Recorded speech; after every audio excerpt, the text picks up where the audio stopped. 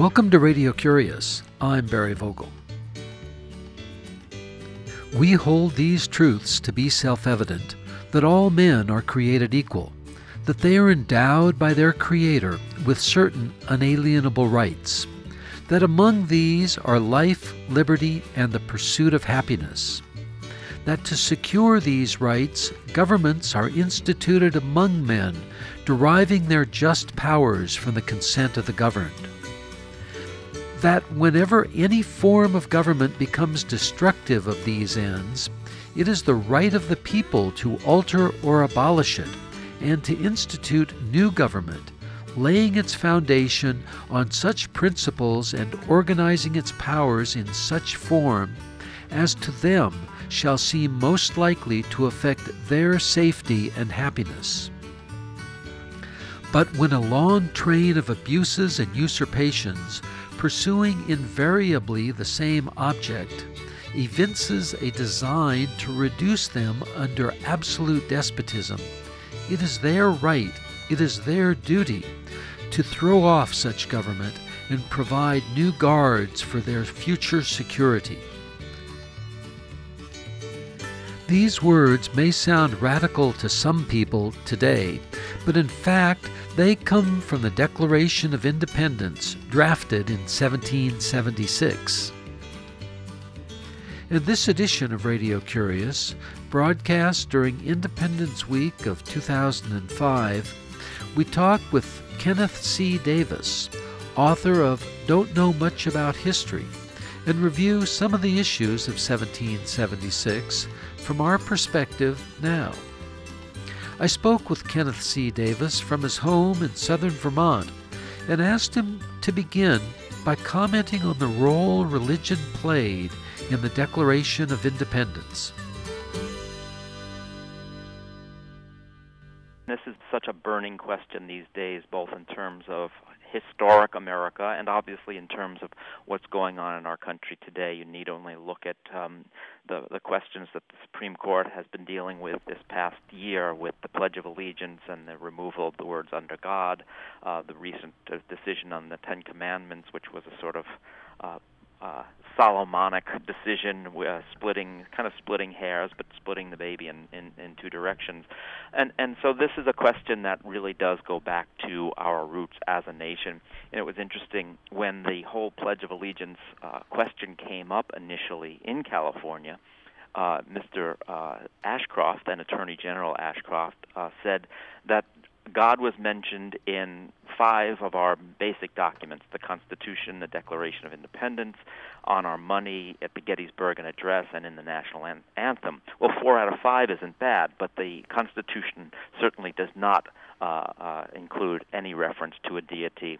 And even the Declaration, Jefferson was, of course, a deist. At the end of his life, many people could just call him an outright atheist. He kind of used these polite euphemisms, nature's God, providence, rather than, the Christian notion of God that a lot of contemporary American Christians would like to think Jefferson was talking about. So these are questions that really go back to the central issue of religion in America, religion at the creation of America. There is no question in my mind, looking at this historically, and just from the historical record of what these men said and wrote, that many of them were very religious. Many of them were devout Christians. But that was a word that covered a lot of territory in those days. Did they come, or their parents come to America, or to the New World, as perhaps it was called then, for religious issues, or was it more for economic issues? Can we distinguish the group of men that signed the Declaration of Independence in those terms? By the time that the 1776 rolls around, most of these men were, and of course they were all men, were usually first and second, perhaps even third generation Americans, although a few of them were recently arrived. One of the most interesting and overlooked of these founders, James Wilson, was a Scotsman who came to America literally with nothing, built a substantial fortune through hard Scotsman work and thrift, and was a signer of the Declaration, and is also the man who invented the Electoral College, although he didn't call it that. Curiously enough, he's much overlooked, but he went bankrupt at the end of his life. He was a sitting Supreme Court justice when he was arrested and was going to be thrown in debtor's prison.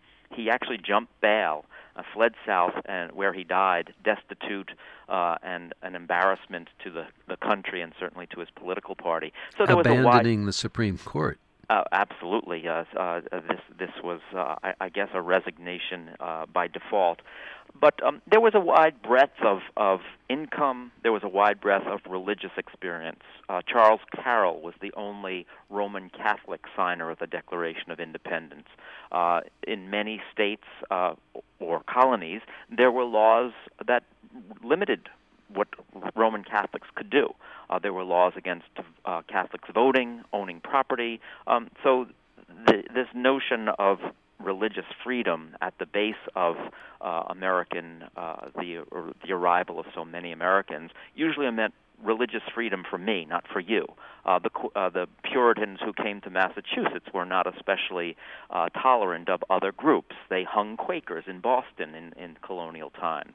In Virginia, where the Anglican Church, which the Puritans had escaped, but was more established in Virginia, they arrested the Baptists. And so you have this tension amongst so-called Christian groups from the very, very beginning of American history. What is the source of this tension? The source is, I think, that certainty that many people have that their faith is the true faith and they are right and everybody else is wrong, and if you want to believe, you have to believe what I believe. And that's pretty true in some parts of the United States and parts of the world now. Oh, absolutely. It's at the source of a great many of our problems around the world. Absolutely. This notion of faith, religion, belief, and the certainty that people have about it is certainly at the root of some of our very worst problems, both internationally and domestically. So let's take that concept and apply it to the period of time leading up to the drafting and the signing of the Declaration of Independence. Was there a change that was going on, a recognition of tolerance, or is that just a fiction? No, I think there really was, and at least among many of the founders, it was. First of all, these were men of the Enlightenment, and we can't understate the importance of that whole movement in European civilization in the preceding centuries.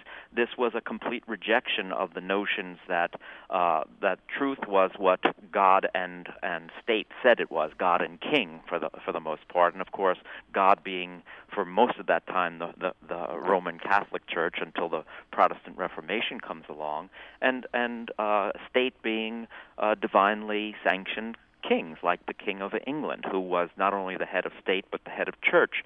And that's an important point. The men who signed the Declaration of Independence, although many of them were devout Christians, again, a whole range of different belief systems, but I think what all of them would have said was, we don't think it's a good idea for the head of state to also be the head of the church, and that's where this idea of separation of church and state emerges fitfully at first, but certainly in the Constitution, it is solidified in the First Amendment of the Bill of Rights. And of course, the Constitution nowhere mentions God other than a passing reference to the date being in the year of our Lord, 1787. Let's diverge here for a moment and talk about the Enlightenment. Who is being enlightened and about what? Well, the Enlightenment is a whole tumultuous movement that affects religion, philosophy, science. All of these things come bubbling together up out of the post-Renaissance period, essentially, when the notion that the rational mind could understand the laws of nature, the laws of the universe, and those laws of nature that people like Newton were formulating were then being applied to the political and the political world as well, the financial world. So you have people writing revolutionary things, not just about politics, like Thomas Jefferson writing this revolutionary document, but people like Adam Smith writing the Wealth of Nations, which is a radical new approach to the notion of capitalism. So all of these things are all bubbling around the surface. You also have tremendous advances in science. Two of the most extraordinary examples in many ways of what the Enlightenment meant are two of the most prominent Americans of this time, Benjamin Franklin, Thomas Jefferson. They weren't enlightened in every respect. We know that. Jefferson was certainly had blinders on when it came to slavery. Franklin also had similar blinders up until a point. And then Franklin had other shortcomings that we can point to. But they were men who studied law. They read the classics. They studied practical invention. They studied the natural world to understand science. So you had this tremendous international exchange of ideas and revolutionary notions about how the universe works, and certainly that spilled over into people's belief systems. Can you describe the role that Jefferson played in drafting the Declaration of Independence? Jefferson was not the man in search of celebrity for himself. He was quiet. He was somewhat unassuming. He was not one to stand up and speak. Jefferson was far more reserved. He had just written a widely published piece about freedom and independence in Virginia, and that was the basis for his literary fame or acclaim at that time. So he was more or less given the job of drafting this declaration, and as much as it is truly an accomplishment of genius and a statement for the ages in many ways, it borrowed liberally, as we might say in modern parlance. He downloaded, he sampled from other writers of the time. He drew heavily on writers like John Locke, one of the key European English writers of the Enlightenment. He drew from the writings of his own mentor, George Mason, another Virginian who was largely overlooked in this period. When we talk about concepts of freedom and liberty, they were different concepts in 1776 than they are in 2005. Can you distinguish those for us? Oh, I think so. Very, very different. The fundamental ideas were probably the same.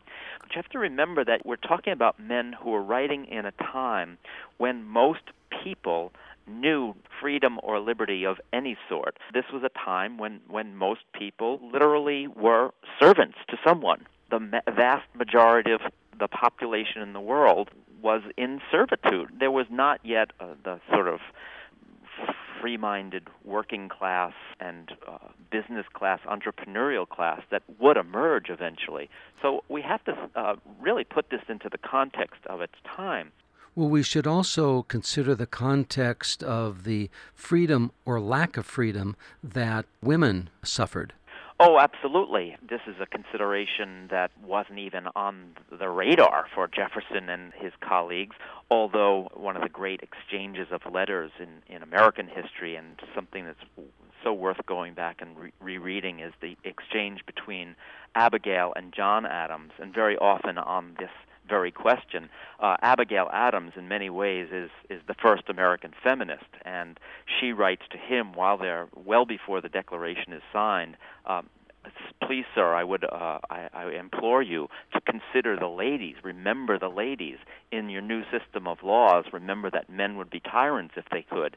And she is basically asking Adams to give women independence, to give them equality. He sort of laughingly responds, "Madam, I assure you we are not going to give up our manly duties and obligations." She's sort of put down by John Adams. But, of course, at that time, most women were, at best, beloved wives, but in many cases, servants and possessions.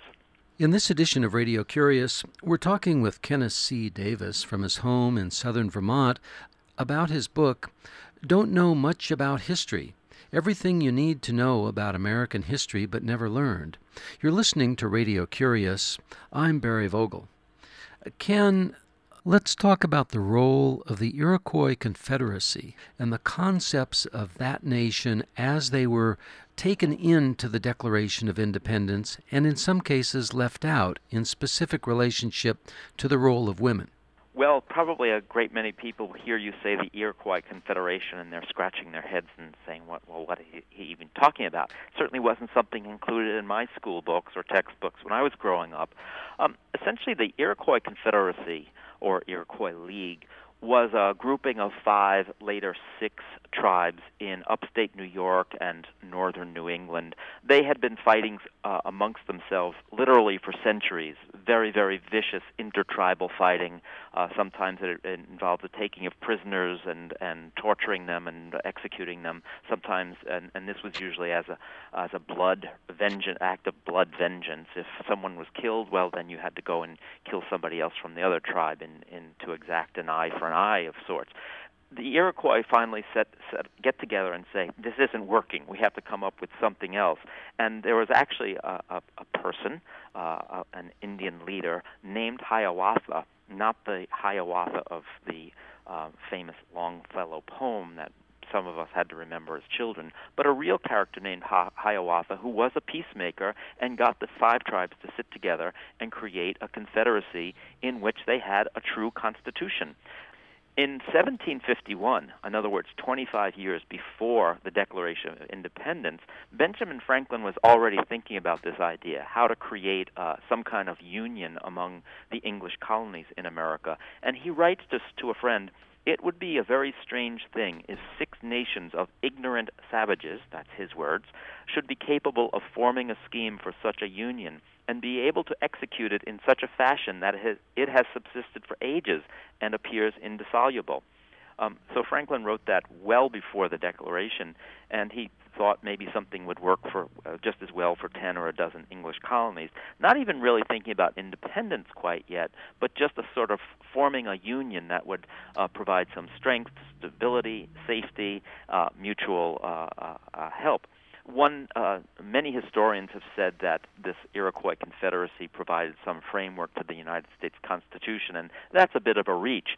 But one thing that the signers of the Constitution and Declaration left out that the Iroquois included was the fact that women had equal rights in the Iroquois Confederacy, and of course it would be a long time coming before women got the vote, let alone equal rights in America. Let's talk about the title to your book, Don't Know Much About History. The kind of history that is taught to most people in American schools is different than what you write about. Why? Well, I think, first of all, when most people hear the word history, they groan. They hear American history or any kind of history, and they think, ugh, boring, dull. Learning dates and battles and speeches. It's a long list of memorization. And that's largely the fault of textbooks which are written by professors to be read by other professors instead of students who are not interested necessarily in documents and dry dates.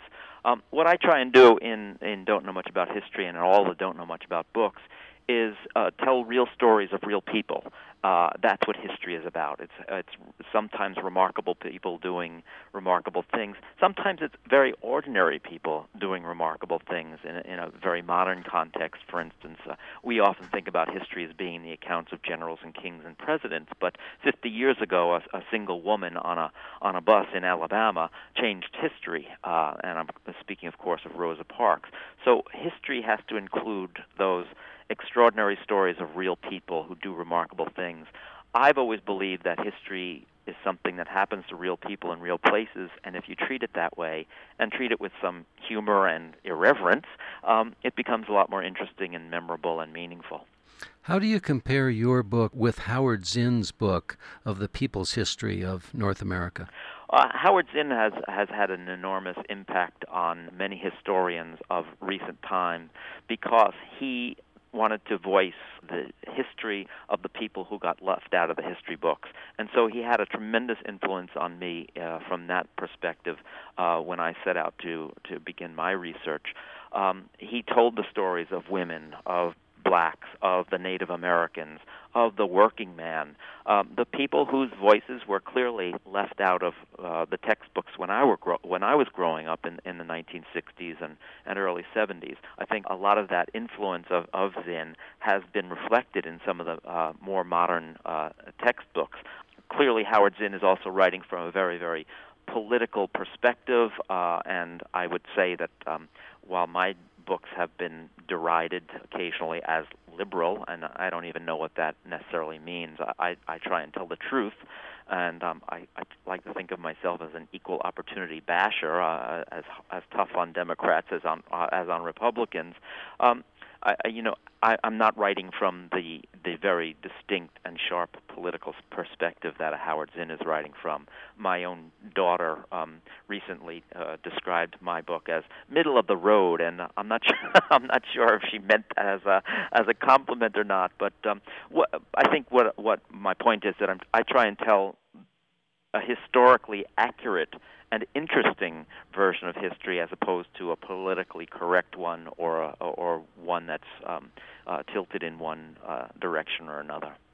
There's a psychiatrist at UCLA named Peter C. Wybro, author of a book called American Mania, More is Not Enough. And one of the theses in his book is that the people who came to North America were not satisfied with what they had in their own country. And he believes and writes that those people have created a gene pool that's slightly different than the gene pool that is created by the people who stayed in their native country. Do you have any thoughts on that? It's a fascinating idea, and I'm not sure if he means it metaphorically or actually biologically. So I'm not sure. But I think that it's very true to some extent. But on another level, it's part of a sort of American mythology. But there's no question that throughout more than 200 years of history, each successive group until now, we should add, has done better than the group before it. And sometimes the progress is slow and halting, and it's much faster for some than for others, clearly. But that has been the American dream, and that's what Thomas Jefferson, I believe, was talking about when he used that wonderful phrase in the Declaration of Independence, pursuit of happiness. He wasn't talking about pursuit of things. In fact, his predecessor, John Locke, had used the phrase life, liberty, and the pursuit of property. Property was very important to these people who came to America. As I said earlier, these were people who couldn't have owned things in many of their own countries because everything belonged to either the church or the state. Here was an opportunity to come to a place where one could achieve property ownership, of course, sometimes at the expense of the people who were already here, and that's another chapter in the American story that was sadly overlooked in my school books, the treatment of the Native Americans. But there's no question that has been part of the American character, and I think de Tocqueville writes about that back in the 1830s when he comes to America and writes Democracy in America. Part of the problem with that is that many people have translated pursuit of happiness into pursuit of things, and I'm not sure that that's what Jefferson had in mind with that phrase. A sense of contentment, a sense of liberty, a sense of personal satisfaction. But very much throughout our history, that's gotten confused with the pursuit of more stuff. That's why probably even though we've been involved with the pursuit of happiness, very few Americans seem to find it. If we accept the concept that with a knowledge of history, we can better understand where we are now, where would you suggest that people look to get a usable knowledge of history? For all the talk about Americans hating history, what I've discovered in talking to people around the country over the past 15 years, and I should note that Don't Know Much About History first appeared 15 years ago. It is out now in a completely revised, updated, and expanded edition that reflects, first of all, the history of the past 20 years in some depth, and as well as going back and revising some of the things that we've learned about earlier moments in American history. My sense of the American public right now is that Americans don't hate history, to put it simply. They just hate the very dull version they got growing up. And when you look at the bestseller lists, for instance, which are, a reasonable barometer of interest in some of these things, you see a tremendous renaissance. It's almost a golden age in writing about American history. You have people like McCullough writing about John Adams or George Washington, Joseph Ellis writing Founding Brothers, a major biography of Hamilton, a major biography of Jefferson in the past few years. So I think that there is a tremendous appetite for American history among the American public. It certainly is true when I talk to people around the country. Just people do want it in this human format rather than the long list of academic recitations we often got as children or students in high school or college. Kenneth C. Davis, author of Don't Know Much About History, thanks for joining us on Radio Curious. And before we leave, can you tell us about an interesting book that you've read lately? I'm looking at two right now that I've just finished, and they're both. Well, one is a biography and one an autobiography. The first is the biography of Diane Arbus, which I had to read after seeing a display of her photographs mounted in New York at the Metropolitan Museum of Art. It was a fabulous show, and so I went to read her biography, which is by Patricia Bosworth.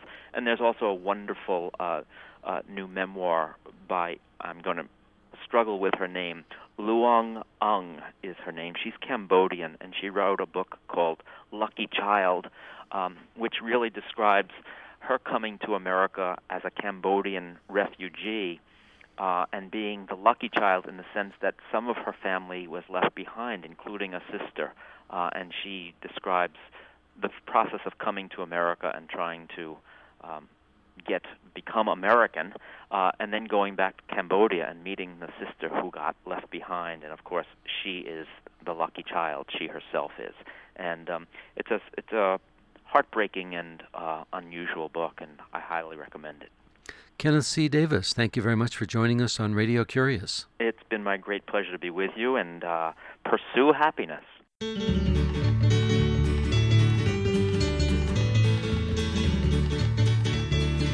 Kenneth C. Davis is the author of Don't Know Much About History, Everything You Need to Know About American History But Never Learned.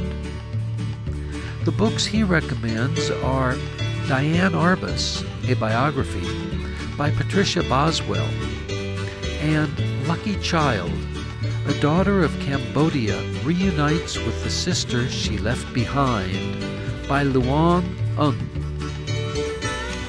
Copies of this and other editions of Radio Curious can be found on our website, www.radiocurious.org.